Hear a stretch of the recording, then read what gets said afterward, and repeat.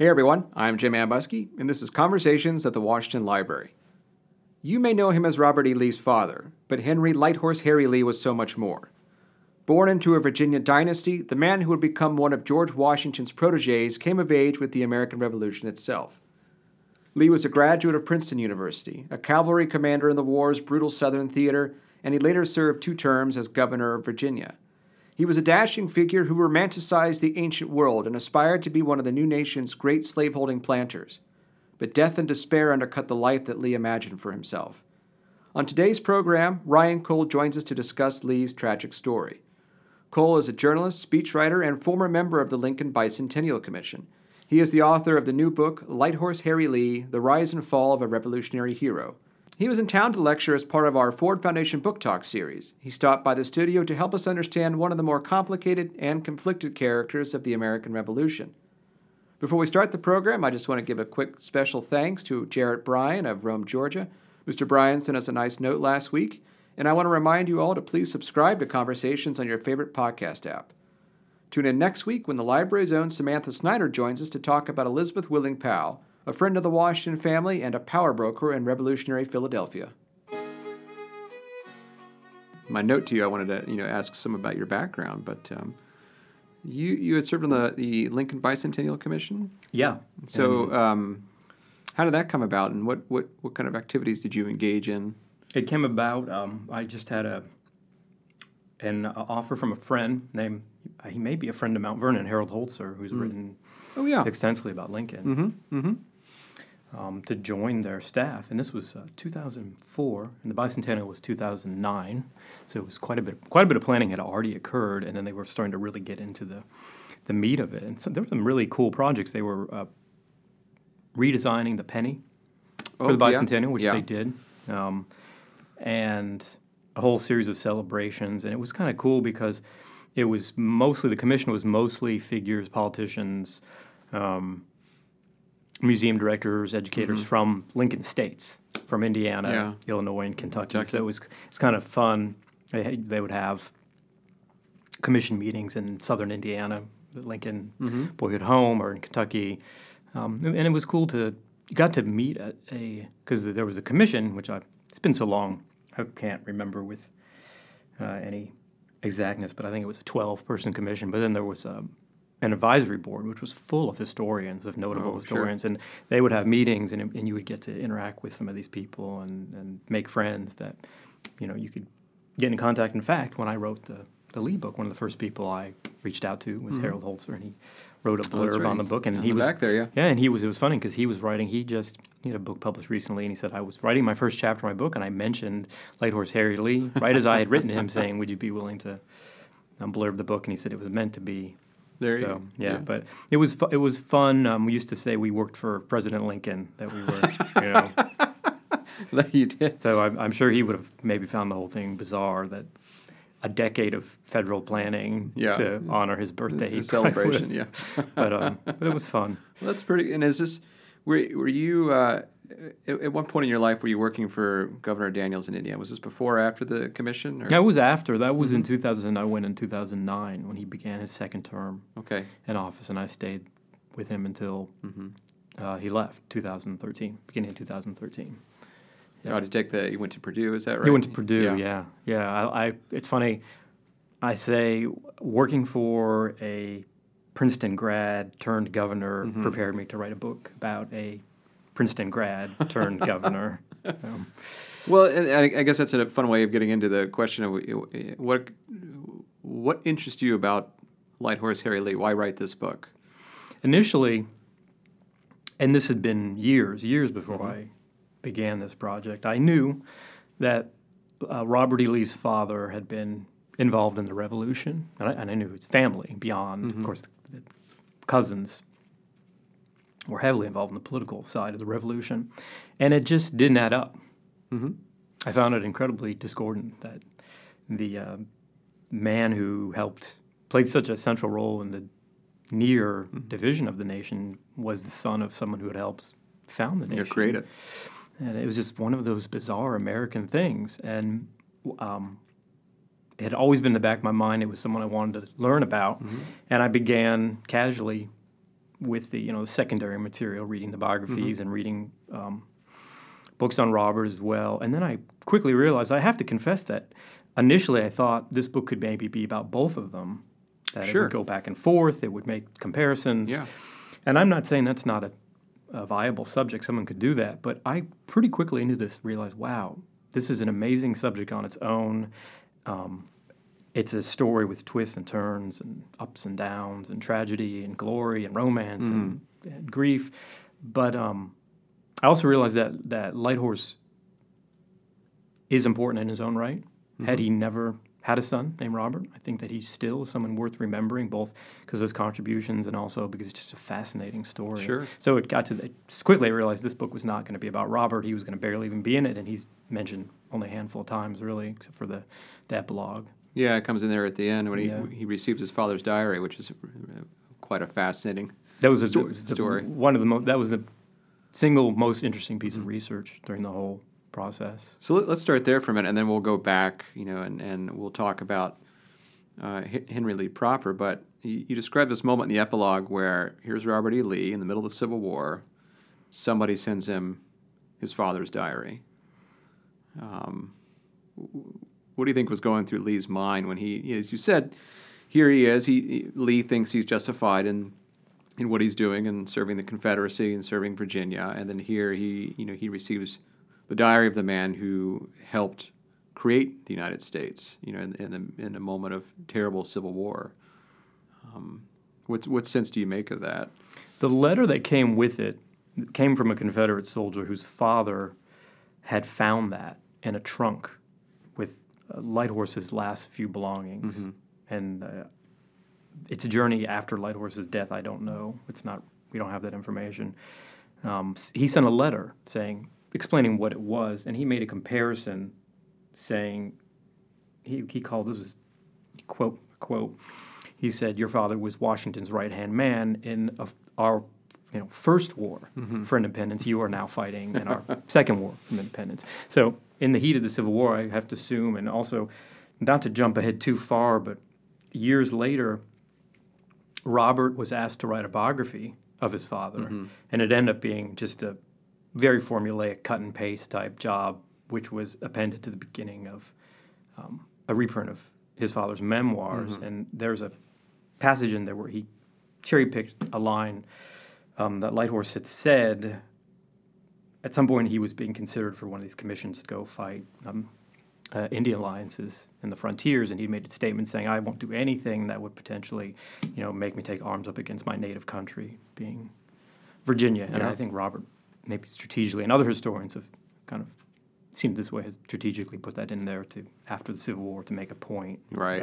So, I think I would imagine that at that point when that letter arrived and the diary along with it, that he agreed with that comparison, that second revolution. Seems like in his mind maybe he was carrying on the legacy of his father. So let's talk about his father and his origins.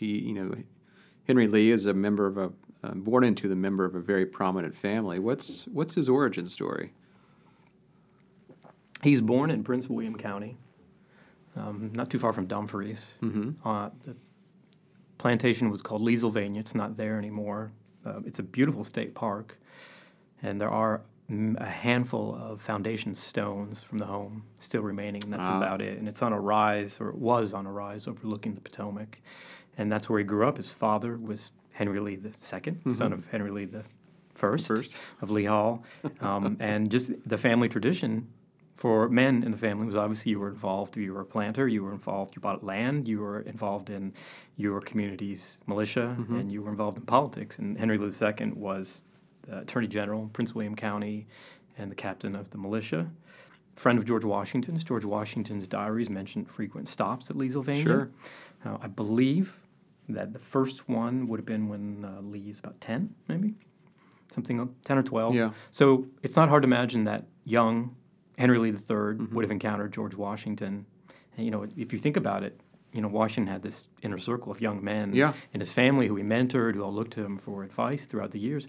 I don't know. I could be wrong, but Lee's relationship must have been one of the longest because he would have been a child when he met Probably, Washington. yeah. And as I said, their fathers were friends. One of the things about Harry Lee that's so fascinating is that a lot of the history you have to look at very hard because there's so much mythology about him and a lot of romantic stuff has been written that you can't. There were some things that I really wanted to put in the book, and I did put in some of the romantic things and tried to say, this supposedly. Yeah, there's some stuff. Perhaps. There's some stuff that I read somewhere. It must have been one of the earlier biographies that Washington commented frequently about what a skilled writer Harry Lee was, even as a boy. But I never saw anything verifying that. But you can imagine that they would have seen each other and known each other, and that's his. And as we said at the onset of the conversation, and you just mentioned, the Stratford Hall Lees were all heavily involved in Virginia politics. Yeah. And George Mason didn't live too far away. I think you could have seen Gunston Hall from Leesylvania, from Freestone Point, which is this where the land crests and looks over the river. So he would have had exposure to all these people. Yeah, there are a lot of power players in the Virginia gentry right within the vicinity. Yeah. Well, and it's interesting because you talk about this romantic vision of Lee and how people have kind of built that up. But it seems like, at least from what I took from the early chapters of your book, is that Lee almost self-constructed that same idea. He's reading the ancient Greeks. He's taken, I think, with Xenophon and the great battles of the past and this idea of martiality. So how does he see himself as an adolescent and then as an adult fitting in within this Virginia gentry world? I think he sees himself. He's exposed to all this literature and history at an early age, and he consumes it wildly. And he sees early on there's clearly a romantic idea about warriors, and he buys into that. And he also is. I mean, he's an egotist. You can see it early on. He's a grand, and that doesn't. It's certainly, we should say that he's not alone amongst the founders or the men who fought in the Revolution. I say it was an army full of divas. One of Washington's great skills was he knew how to manage them. Sure, exactly. Right? Yeah, and not be offended. Lee was a great example of that. But he clearly lusted for fame, and he clearly saw the Revolution as an opportunity. Not that he didn't. If you want to talk about his being with John Witherspoon, not that he didn't believe in the philosophies that were underpinning the Revolution. His family did as well. But and again, I think Hamilton and Lawrence were the same. John Lawrence were the same. They believed in the cause, but they also believed in, they wanted to be famous. They wanted to be immortal. Yeah. And this war was their opportunity. But one story about Lee, we can backtrack and talk about Princeton, College of New Jersey, but when he graduated, there's a great account in September of 1773 of the commencement where he appears wrapped in gold lace, so as not to be not noticed. So very, very conspicuous. Yeah. Well, I mean, let's talk about his time at Princeton because he's under the tutelage of John Witherspoon. Scottish immigrant. He comes from a ministry in Paisley. Witherspoon comes in 1768 to take up the presidency of the College of New Jersey, and Witherspoon is steeped in Scottish Enlightenment, but he's also a very skilled political philosopher in addition to being a religious philosopher. And then while he's there, he's training James Madison, he's training all these other famous Americans. Aaron Burr, yeah. And so what is why does Lee go to Princeton in the first place? Why there as opposed to William and Mary, some other institution at the time? And then what is he taking away from this political culture? Because he's there as the imperial crisis is accelerating before it collapses into the war. And so what's Lee's life like in this period? His father Henry Lee II went to William and Mary. And there was some correspondence with some of the Stratford Hall cousins saying, your son is so talented, has so much potential, he can't go to school in Virginia. He has to go somewhere else. Sorry, William and Mary. Yeah.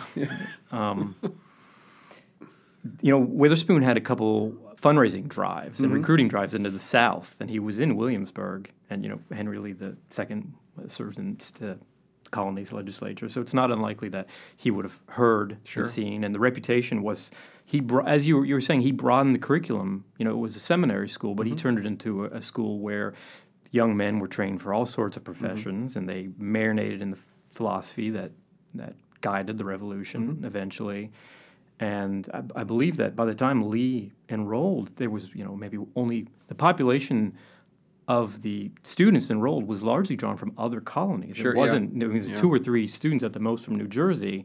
So it was a destination. I think and also the Shippen family, which was related to the Lees through marriage, were heavily involved boosters, and they were in Philadelphia. They could write a letter, vouching for Lighthorse, and they could also check on him because it wouldn't be too far. I think that played a part as well. But then, that was enough to convince Henry Lee II to send Lighthorse up to New Jersey. Yeah. And did he ever entertain any thoughts of becoming a lawyer or going to Middle Temple? Or exactly. That was the plan after he graduated. Obviously, the war intervened. And there's that little conflict that got in the middle of it. Yeah, and so we were talking about the Virginia gentry and his exposure. He's here at Mount Vernon in April 1775, dining with George Washington, Charles Lee, George Mason. And I think, and I may even be doing a little bit of romanticization now, but I think that dinner, surrounded by 2 of the most notable military men in America at the time, and with the war approaching fast, they both leave for Philadelphia, Charles Lee and George Washington. Shortly after that, I think that must have been a huge influence. He must have gone to bed here. I think he's the only one that stayed the night everyone else went home. I think you said that in the book. He must have been here. What he was thinking that night when he went to bed, and then shortly after that, he writes to Charles Lee after they get their commissions, asking if he can join. Yeah. And I believe the letter never made it, but I think that dinner, and like I said, there's probably a touch of romanticizing, but that dinner must have played a part in him. Firing his imagination. Yeah, surely you've got Lee, Charles Lee, no relation, but a former British military officer who preferred the company of canines to men. Famously. I'll never forget that. I used to work as a student intern at the Washington papers years ago in graduate school, and I just remember reading this letter from Charles Lee to this is after Charles Lee gets captured by the British, and Lee writes to Washington and says, "Hey, can you send my dogs to me?" Washington's like, "You were there. Your dog's in Virginia. Just deal with it." but young Henry, who's sitting at this dinner with these 2 prominent figures, Lee, of course, the British officer, Washington, of course, had served in the Virginia regiments and with General Braddock, in the 1750s. Like, these 2 men, I think you're probably right, made a huge impression on him. And immediately afterwards, not immediately afterwards, but he writes that wonderful letter to Lee. It's like Charles Lee. It says, "Hey, can I have a commission?" These letters are, one of the most enjoyable things about trying to bring Lee to life was his letters. It all from early parts of his life and military career to the end, to the final years, was incredibly articulate. And obviously, some would say that was an era where these type of writing letters required more of skill than our communication today. But even understanding that, he was a very, very eloquent and articulate man, even from an early age. So would you speak to the source bases? Because I just thinking back again to my days of the Washington papers, I seem to remember that there aren't a whole lot of materials actually that survive from Lee himself. There are his memoirs and letters that he sent to Washington, but in terms of the huge corpus of material that one would normally want when writing a biography, there's not that much. And so, what was your research process like to begin to reconstruct this figure? Well, the Washington letters were incredibly helpful. There's a trove of communication lasting from the war nearly up until Washington's death between the 2, and they're very revealing in terms of Lee's conduct during the war, Washington's value of Lee. After the war, his advice to Washington, he gave a lot of unsolicited advice to a lot of people during the war and after the war. Even his finances, this is all stuff you can pick out through the correspondence. He traded Washington in the late 1780s 5,000 acres of land in Kentucky for a stallion named Magnolio, and then a couple years later, Washington realized that land had already been promised to someone else. So through the correspondence, you can see Lee's reckless carelessness in terms of his investments. But one of the joys of this book was, and it was at the onset, I realized this would be, and it was a selling point too, was it would be a way to bring in the other founders, better-known founders, and for readers to see them and for me to see them as an author from different perspectives without them being the main star, with them being peripheral characters. Yeah. And the joy was that there's also a lot of correspondence between Lee and Madison. There's a lot of correspondence between Lee and Hamilton, and Jefferson as well, even Jefferson. Sure. And Monroe, Marshall. All the main players. All of them. So I was able to kind of construct a picture of Lee, both his political, military, his impetuousness, because he, in Madison in particular, it was amazing, real personality, revealing of their personality. He wrote so many hysterical letters to Madison, and Madison's replies were so bloodless and cold, and controlled. Direct. And Lee's so dramatic. But that was important. It was a bit of a scavenger hunt beyond that, because there's letters. Library of Congress, obviously, and Founders Collection was the most valuable resource. There's letters scattered around. There's Charles Carter Lee, Henry's oldest son from the second marriage with Anne. I don't know if I would call it a diary, but he had memoirs that he left describing life at Stratford Hall, some very wonderful snippets, vignettes of his father. Those are in University of Virginia. The State of Virginia Library has a ton of really good, and a lot of the financial documents, the firsthand account of Lee's the trip from New Providence to Cumberland Island. I don't want to give away the ending, but the chronicle of that, things like that were all in Richmond, and then the state papers when he was governor were great too, because his time as governor had not been really covered that much in any of the other works on him. And it wasn't that there was a ton of really exciting stuff, but it was interesting to see what he was doing. He was getting requests to fix fireplaces in the state house or state capitol, or leaky roofs, or apprehend horse thieves. I found that stuff really interesting. And you mentioned it earlier in the conversation. At Washington Lee, they have the daybook or diary that he kept in his final years, which is just amazing, simply amazing, and scary, actually, because it's very long, and the early pages are somewhat coherent and lucid, and it quickly devolves into madness. It's pretty clear this was someone who was losing their mind, suffering greatly, and it's in a envelope. It's in a little envelope in their private collection, and they put it right in front of you, and there it is. And they also had a series of letters written by Lee in his last years when he was exiled to his wife, to his children, and a number of those had not been used in any of the previous works, and that stuff was really fascinating. That's fantastic. Too. Yeah. So there's some stuff, you're right, it's not a huge compared to the others, but by intersecting with the others, I was able to construct a picture of him, and also construct pictures, I hope, of some of the other founders. Well, I love the way you put that, too, because in a lot of ways you very nicely illuminate the fact that these are detective hunts, and you've got to really dig deeply to find source material, but in doing so, you illuminate not only the main character of your story, but, as you rightly say, Washington and Madison and Monroe and all these other figures who we normally we look at as the subject or the main subjects of any work that they just happen to be in. But here they are more of almost like a kind of like sonar almost in ways to find. Yeah, can I tell a quick story about this? Sure, please do. One of my favorite moments was I found a letter written in June of 1788 during Virginia's ratifying convention from James Madison to Alexander Hamilton. Alexander Hamilton is about at the beginning of the planning stages of New York's convention, and Madison writes, Hamilton had written him originally saying, give me an update. And Madison writes and says, here are the odds, here's what I think. And then at the bottom of the letter, there's a note that says, turn over. And if you turn the note over, Lee then wrote a letter to Hamilton saying essentially the same thing. I think we're going to carry the day. But it just underscored to me that he was a member of that fraternity. He was comrade of Hamilton's. He was a classmate of Madison's. He was a founding father, and he wasn't just Robert E. Lee's father. He was a founder of the nation, and that really hit it home to me. Right, and he's probably sitting right there. You can imagine. Let me just scroll a little note on there. Yeah, Madison and Lee sitting together, and Lee saying, "What are you doing?" I'm writing a note to Hamilton. Okay, let me have it after you're done. Yeah.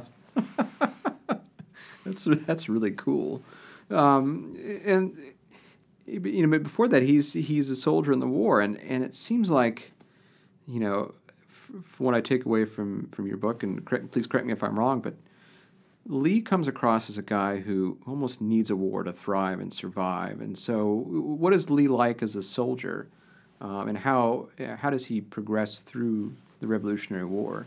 He's vain. He's reckless. He's inventive. He can improvise. That's what he does. I mean, this is, I say, he's not.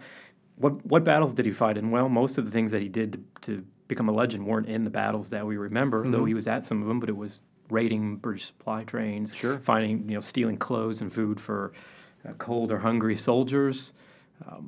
Two of his most famous endeavors are, Scott's Farm, where he and a band of 8 other Americans fought off nearly 100 British soldiers who were sent to capture him because he'd been driving the British so mad. And Paltsook, of course, which he engineered this storming of a fort that people thought was impregnable at the time, and he scouted it. He convinced Washington to authorize it. He led the march. It was successful, and then he's court-martialed. It was his court-martial. Yeah, because he rubs people the wrong way. He's arrogant. He pushes his connections from the moment that he joins. Virginia decides to raise cavalry. The moment he's part of that, he's using his name and his connections to get food and uniforms and arms, and it rubs people the wrong way. And again, I said, this is an army of ambitious divas who want the fame, and Lee has that relationship with Washington, and he then has it with Greene later.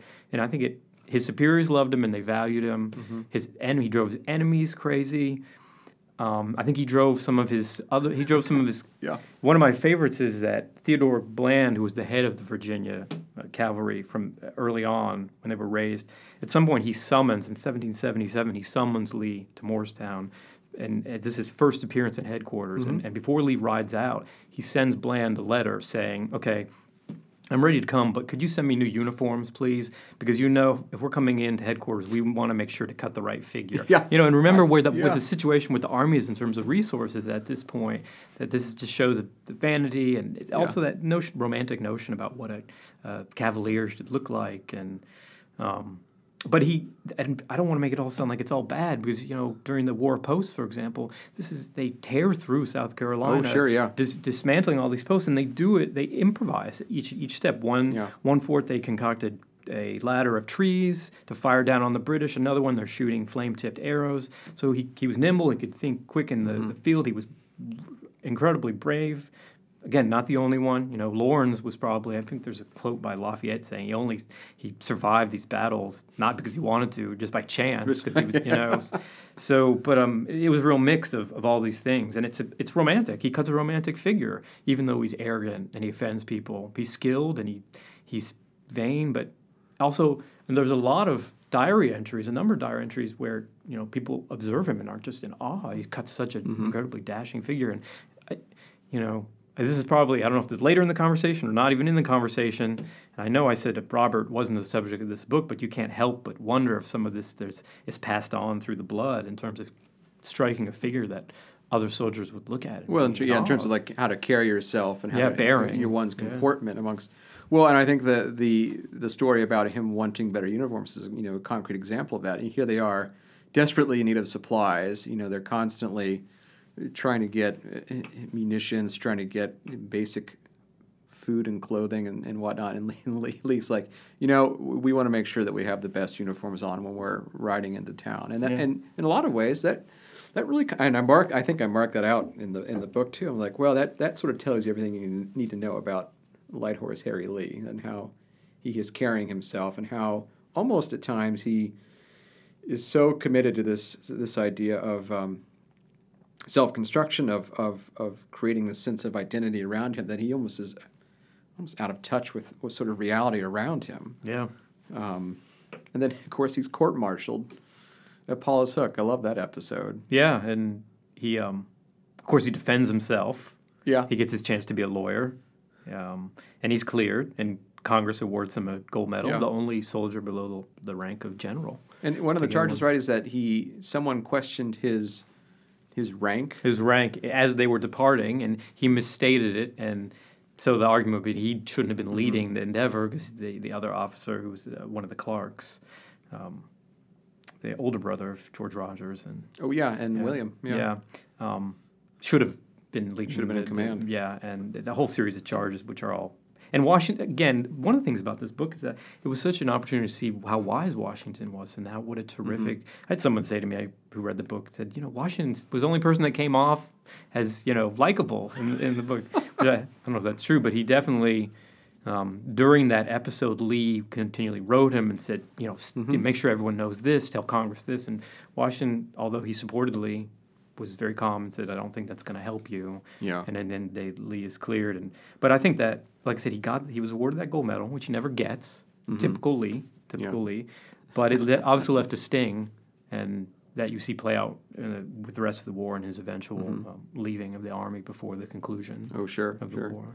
Well, let's talk just briefly about his time in the Northern Theater versus the Southern, because the Northern Theater, he's doing pretty amazing things, the Paulus Hook campaign, but then the Southern Theater is notoriously brutal. I mean, that's not to make light of the Northern Theater, which is very violent as well, but really in a lot of ways the Southern Theater was a true civil war, both on the imperial level but also amongst patriots and loyalists. And so how does that particular series of campaigns shape Lee in ways that inform his later life, do you think? Yeah, his experience in the South, I would say, is probably bloodier.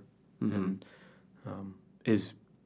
the Revolution was in its way a civil war, but this was, as you said, was loyalists versus patriots and massacres. He saw Americans hacking, other Americans hacking each other to death. He participated in it, and I think years later, and he became, it was kind of a little discursive, but there were periods after the ratification of the Constitution when Hamilton's financial policies were put in place where he was furious. He thought it was a terrible idea that the federal government would assume the state's debts. He thought that promoting manufacturing in the North at the expense of agriculture in the South was terrible. His own self-interests were jeopardized. And he talked very openly about disunion. And he spoke fairly radically. And, of course, it was always to James Madison, who just patiently must have... I wonder what his reactions were when he received letters from Lee, because they were always hysterical. Here we go again. But he backed away from it eventually. He had this political transformation. He was a Federalist. He supported the ratification of the Constitution. Then when the new government actually got going, he was appalled. He backed away. He started allying with what was the formation of the Democratic Republican Party around Jefferson, and that was for a couple years. But then he started bouncing back about the time into his second or third term as governor of Virginia. And he said in a letter, he continued to say, I think that these policies of the federal government are terrible, but there's nothing we can do. The only option is civil war, and that's too terrible to contemplate. And I think that was obviously influenced by the fact that he had fought in a civil war and didn't want to do it again. Oh, sure. Well, and as you just mentioned, one of the fascinating things I found about the book is that Lee is vacillating between Federalists and Democratic Republicanism, and so and it kind of gets back to the question, or maybe the thought I raised earlier, is where Lee was never more comfortable than when he was fighting in a war. And so do you think, after the war is over and then the formation of the new nation and the new government, he kind of almost becomes unmoored and doesn't really know what to do with himself, and he's trying to find his place in this new society? Yeah, he was frustrated and aimless, and then compounding it was two other things. Was that beginning of the new nation, all this promise in terms of his investing in land and the population moving west and him capitalizing on it, and in particular this land he bought at the Great Falls of the Potomac that he thought was going to be this manufacturing city to rival the Washington D.C. And none of it's all stalled. There's back taxes owed by the Fairfax, and he can't take ownership of the land. He can't find investors, so he's hugely frustrated by that. And then his wife dies, Matilda, the divine Matilda dies, and shortly after she gives birth to a boy, Nathaniel Greene Lee dies, and then she dies, and this all's happened. This whole confluence of he's politically alienated, his dreams of striking it rich with land aren't coming to fruition, and he loses his wife. So he's aimless and he's angry, and exactly as you said, at the time, he becomes governor of Virginia shortly afterwards as a loosely affiliated with Democratic Republicans. And there's a war in France. And he's offered a commission. It's like, oh, that sounds fun. Sounds really interesting. And he contemplates it. And again, who does he turn to for advice but George Washington, yeah. who writes this wonderful letter. Simply, I think he says, there's not much I can say as a public figure, and there's not much I'm willing to say as a private figure, but you should consider what it would look like for the chief executive of one of America's largest states to go fight another country's war. And Lee writes back and says, it was just a period of madness. Thank you for making me see reason. So instead, as he says, I think when he married Matilda, was it Greene or Washington said originally, I think it was when he married Matilda, you're trading Mars for Venus. You know? Oh, yeah, that was Washington, yeah. Yeah, remember, yeah. And he marries Ann Carter, who's another daughter of one of Virginia's foremost families. I should also point out that during all this, he loses another son, Philip Ludwell Lee, who's his the oldest, who's the heir, oldest son with Matilda. So Matilda, they have a boy, Nathaniel Greenlee, he dies, Matilda dies, and then Philip Ludwell dies, all in this span of, a year and a half, 2 years. So he's grieving. He cuts this romantic figure in Richmond. He's described as being at the head of everything in Virginia, riding in a shiny chariot pulled by 6 of the finest horses in Virginia. But in theory, he marries this beautiful daughter of one of Virginia's foremost families. He's a governor of Virginia. In theory, you were saying he's drifting, and he says, I'm as suited for war as I am for peace. He's drifting, and it seems like now he's finally found his place. He's not going to fight in a war. He's found a beautiful wife. He'll start another family.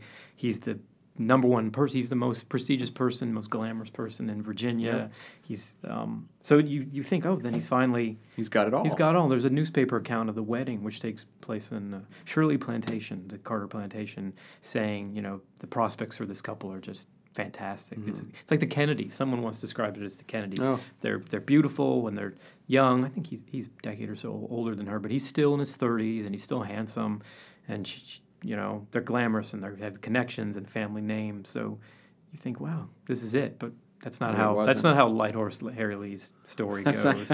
No. Yeah, it is a continuation of much the same, right? He's financial difficulties.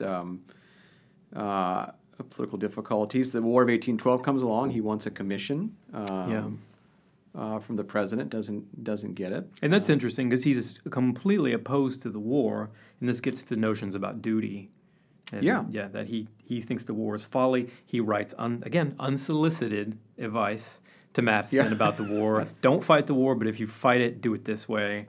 And he says he'd be happy to take up a commission, but I think his health is failing. He's he's been in debtor's prison already at this point. He's somewhat of a disgraced figure, so he doesn't go. But he does shed blood related to the War of 1812. So how does he shed blood without serving in the military during the War of 1812? In the summer of 1812, shortly after the war begins, he finds himself in Baltimore, where a Federalist newspaper printer named Alexander Hanson has been printing. Baltimore is a Democratic Republican city, from the mayor on down to the police to the citizens.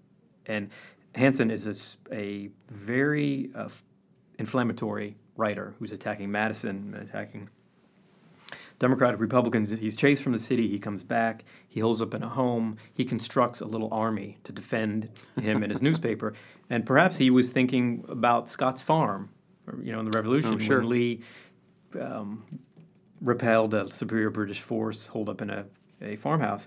And Lee comes to his defense. Years later, he would say he'd only come to Baltimore to play a game of cards, or he was looking to chop his memoir, or something along those lines. But it seems to me that he came to defend the house. Although he's no longer the red-blooded warrior that we talked about. He's an old man now, and his health is not great. And he actually, among Hanson's group, is the one who urges them to surrender and says, don't fight this mob that shows up outside Hanson's door. And he manages actually to broker a peace, and the police take them to the city jail. But again, there's very little interest amongst the political leaders in Baltimore protecting these people. Yep. The mob storms the prison. Lee and the party try and escape. He's beaten with clubs. His nose is sliced. His cheek is sliced. There's hot candle wax poured in his eyes. Oh. And he's described afterwards, his head is completely black, his clothes are covered in blood. There's a hole where one of his eyes once was. He survives. Some of the Federalist newspapers jump the gun and say, Lee has died. Dead, General yeah. Lee is dead, but he actually does survive. But that's it. That's his spirit. His spirit was already mostly broken because he was in his finances landed him in prison, and his spirit is broken, and now his body's broken. And this is really the final act. And I think it's also, though, his final public act in a sense because he was a martyr for the First Amendment. He sacrificed his body and nearly his life for Hanson's right to print that newspaper. And I think that's not usually viewed as part of his legacy. It's he was beaten by that mob. But why was he beaten? He was there defending the right of an American to print a newspaper critical of the government. And as you say, this is kind of his spirit was already broken, but this sort of marks the beginning of the end for him. Yeah, there's great vignettes because the Lees at this point had lost Stratford Hall. It had Henry Lee IV, his oldest surviving son with Matilda, took over ownership when he became an adult. So Lighthorse and Anne and their children, including Robert, then moved to Alexandria. She actually engineered the move. There were many Lees in the town as brothers. It was Federalist. It was close to the capital, of course. But there's great vignettes of him in Alexandria. It seems like he was completely aimless, but young girls seeing him in Christchurch and locking eyes with him and being terrified. His face is wrapped in bandages, his eyes black. There's a story about a Christmas party at the end of 1812 in Alexandria at a hotel, and he shows up, and it's a visitor from Boston, and is horrified, this man who's wrapped in bandages and who has this gash across his nose, and he's told it's Lighthorse Harry Lee. It's one of George Washington's proteges, and he sits down at the table, and he charms everyone and tells them stories about Washington, and it's just, you can't reconcile that this is... And the same thing with the children in Alexandria who were horrified by him. Their parents told them that's a hero. He's an old hero from the War of Independence. So it's this dashing cavalier, so romantic, has been turned into a monster in his final years. That scares children. He's a gallant figure in the Revolution, and the guy who wants the best uniforms to cut the best figure, and now he's this vision of hell at the end of his life. Yeah. How does it end for him? His health is failing, I think, largely because of the beating. Just existing is uncomfortable, and he decides that a warmer climate would perhaps relieve some of the pain. He had written to Madison, who's president, and Monroe, who's Secretary of State at the time, asking for some way to escape, to go on an aid ship to the... this is during the War of 1812, right? The War of 1812, and finally, Madison finally relents, and this is another really interesting thing. The Chesapeake Bay is blockaded, and Madison has Monroe write to the general who's in control of the blockade, saying, and I found this in some State Department records, saying, as the General Lee is a old friend of the president, he asks that he be allowed to pass. I thought that was fascinating. And he does, and he sails to the West Indies, and he spends 5 years wandering from the island to island. He relying on the kindness of strangers or the gullibility of strangers, and he's a pauper at this point. He's described as his clothes are just rags, and he's emaciated, and he has that diary with him, which must have been one of his only friends during that period. Yeah. And he writes observations about politics, about ancient history, about plays and poems he loved. There are notes about George Washington, of course. Sure. There's notes. He sent letters home to his sons asking about Robert. One of them ended with "Hug Robert for me." He didn't know the youngest children, and he knew he never would, Robert and Sidney Smith. And he wrote home, always asking about them. And when the letters weren't answered immediately, he became angry. So he was obviously lonely. And at the very end, he comes back to America. He catches a ride on a ship from Nassau up to Georgia Coast. He actually, to get out of Nassau, he has to clear his debts. He doesn't have any money. There's an old widow who's taking care of him and feeding him, and he actually gets her to pay off his debts, and he gives her a note of credit to a bank in Savannah. He has no money in any bank in Savannah. So he gets back to off the coast of Georgia, Cumberland Island. He realizes that's where Dungeness is the home built by Nathaniel Greene's wife and then lived in by his daughter. And he says, "Take me off the boat. I'm going to die in the home of my old general." And that's exactly what happens. That's exactly what he did. Yeah.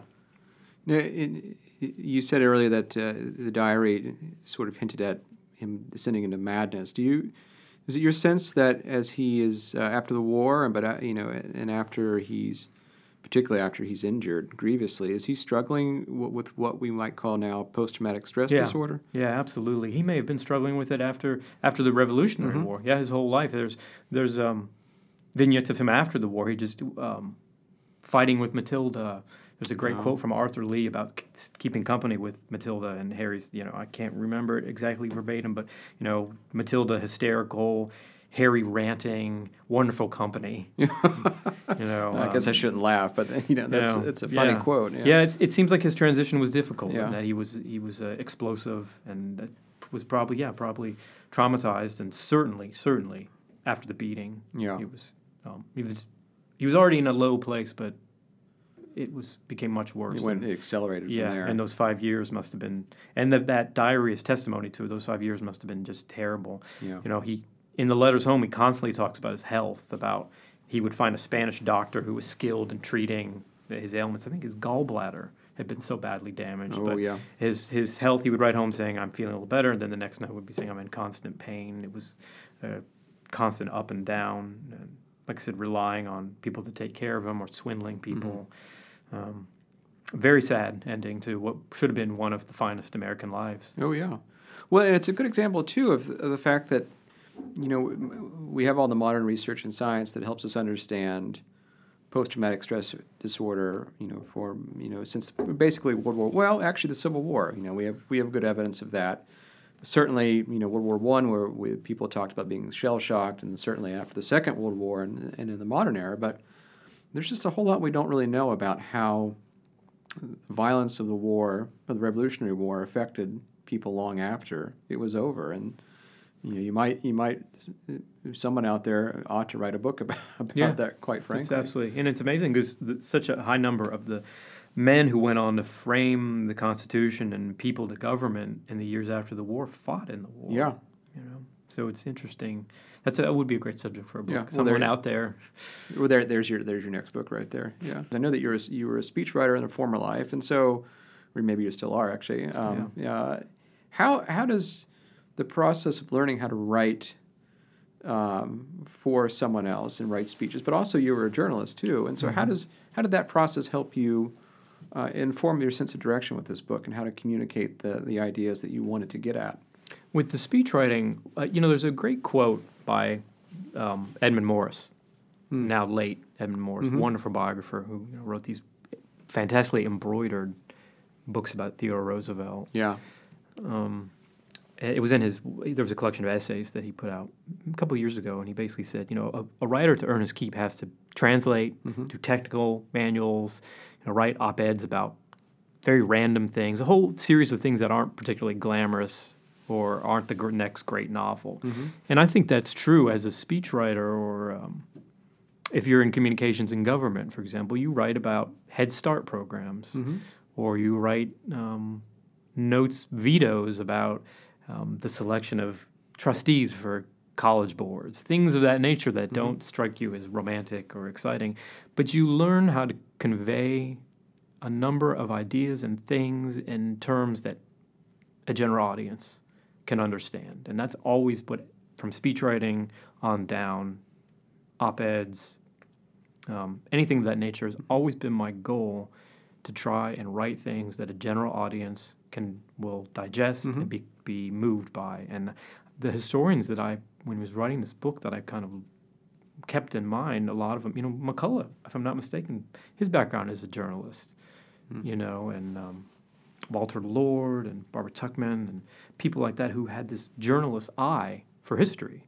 It wasn't just dates and names, but they looked around. And I remember going to Leesylvania, and there's no house there, and looking around and trying to figure out what Henry Lee would have seen as a boy, and that type of, I think that's a journalistic eye that you bring to history, paired with a desire to write in a way that's eloquent, but also in a way that is for a larger audience. This isn't a book that's written specifically for historians or history buffs. It's for people who are interested in a good story and who are interested in history. History, don't get me wrong, the research in the history is incredibly important, but also I think it's also important to write something that people enjoy reading and find accessible. And so you had a deliberate audience in mind then when you started writing this book? Yeah, I had in mind people who didn't know about Lighthorse Harry Lee, who only knew he had written those famous that famous description of George Washington, or knew he was Robert E. Lee's eulogy, father. yeah. The eulogy.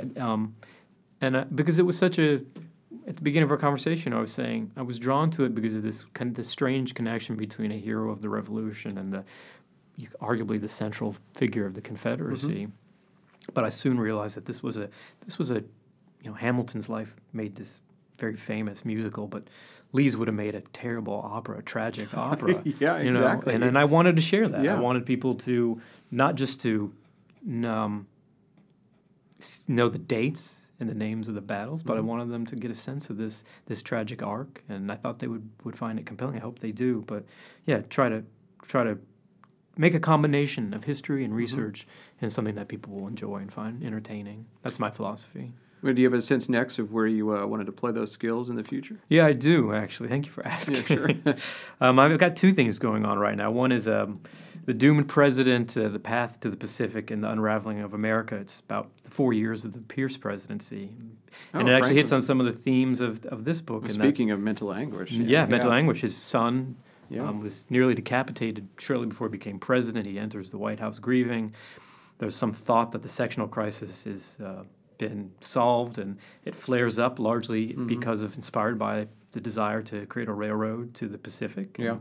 Bleeding Kansas happens, and you have a president who's completely incapacitated, and also who has some very interesting, whose father fought in the Revolution, and Pierce had some interesting notions about what the executive could do based on politics that stretch back to Thomas Jefferson. Oh, that's interesting. His own, he fought in the war, in America's war with Mexico, largely. War, yeah. Largely, I think he had a complex, probably, because his father was a hero, his brother was a military hero. He was a more complex figure than he's given credit for being. I'm not trying to say he was a great president, but he's an interesting, compelling figure, and he was president at a terrible time, and he was the wrong president at the wrong time. But it's a snapshot of a period in American history that brings in Jefferson Davis, who's the Secretary of War, who's in charge of the surveys to determine the path of the railroad, whether it'll go south or north. Stephen Douglas is involved. There's a whole host of interesting characters, the rise of the Republican Party and the fall of the Whigs. So it's kind of like one of these Candace Millard type of, you take one little piece of period of time and tell a big story about it. So that's something I'm working on, and I've been for years meaning to write a biography of Lew Wallace, who would be kind of a sequel to Lighthorse. A very similar, happier ending, but a similar figure, a romantic military figure, an author, a politician. He was obviously a scapegoat for Shiloh, and they saved Washington, the Battle of Monocacy, and he was territorial governor of New Mexico during the Lincoln County Wars. He intersected with Billy the Kid. He writes Ben-Hur, one of the most successful novels of our time, and he's a Hoosier, of course. Yeah. But so those are the two things. That's the home team. Yeah, home team, and much like Lee in a lot of ways, vain, obsessed with military glory and romantic notions about it. But like I said, much happier ending, more successful career. So those are two things I'm in juggling right now. Well, that sounds great. Well, Mr. Cole, thank you very much. I know you've got to go give a book talk here in a little bit, so we'll let you rest. But all the best of luck with this book, and I enjoyed reading it, and I think others will too. Great. Thanks for having me. I enjoyed the conversation. Thanks for listening to Conversations at the Washington Library, a production of the Fred W. Smith National Library for the Study of George Washington. This episode was hosted and produced by me, Jim Ambuske, with assistance from Mount Vernon's Media and Communications Department. Our theme music was composed and performed by Ginger and David Hillebrand. If you'd like to support this podcast, as well as new research into George Washington and his world, please consider becoming a Mount Vernon member. More information is on the webpage for this podcast at www.mountvernon.org/podcast. Thanks, and see you next time.